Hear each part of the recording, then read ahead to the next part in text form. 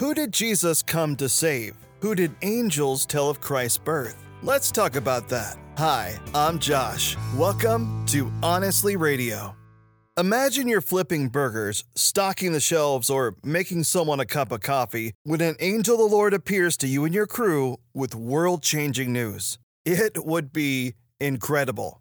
In the Christmas story, the first to hear the wonderful news of the birth of Jesus Christ were blue-collar workers pulling an overnight shift. Not rulers or religious leaders, but ordinary people like you and me.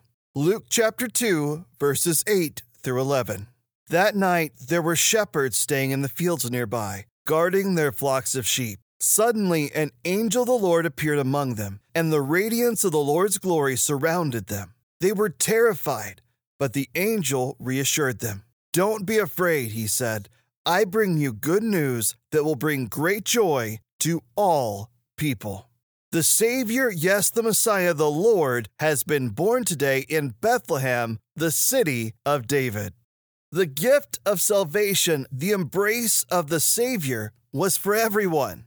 It didn't matter who you were, what you had done. The joy of Christmas was and is for you. The angel's announcement let us know that we didn't need to live in fear.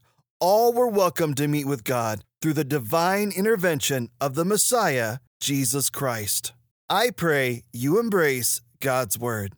Thanks for joining us on Day 13 of our Christmas Advent. Embrace Jesus Christ. Embrace true purpose.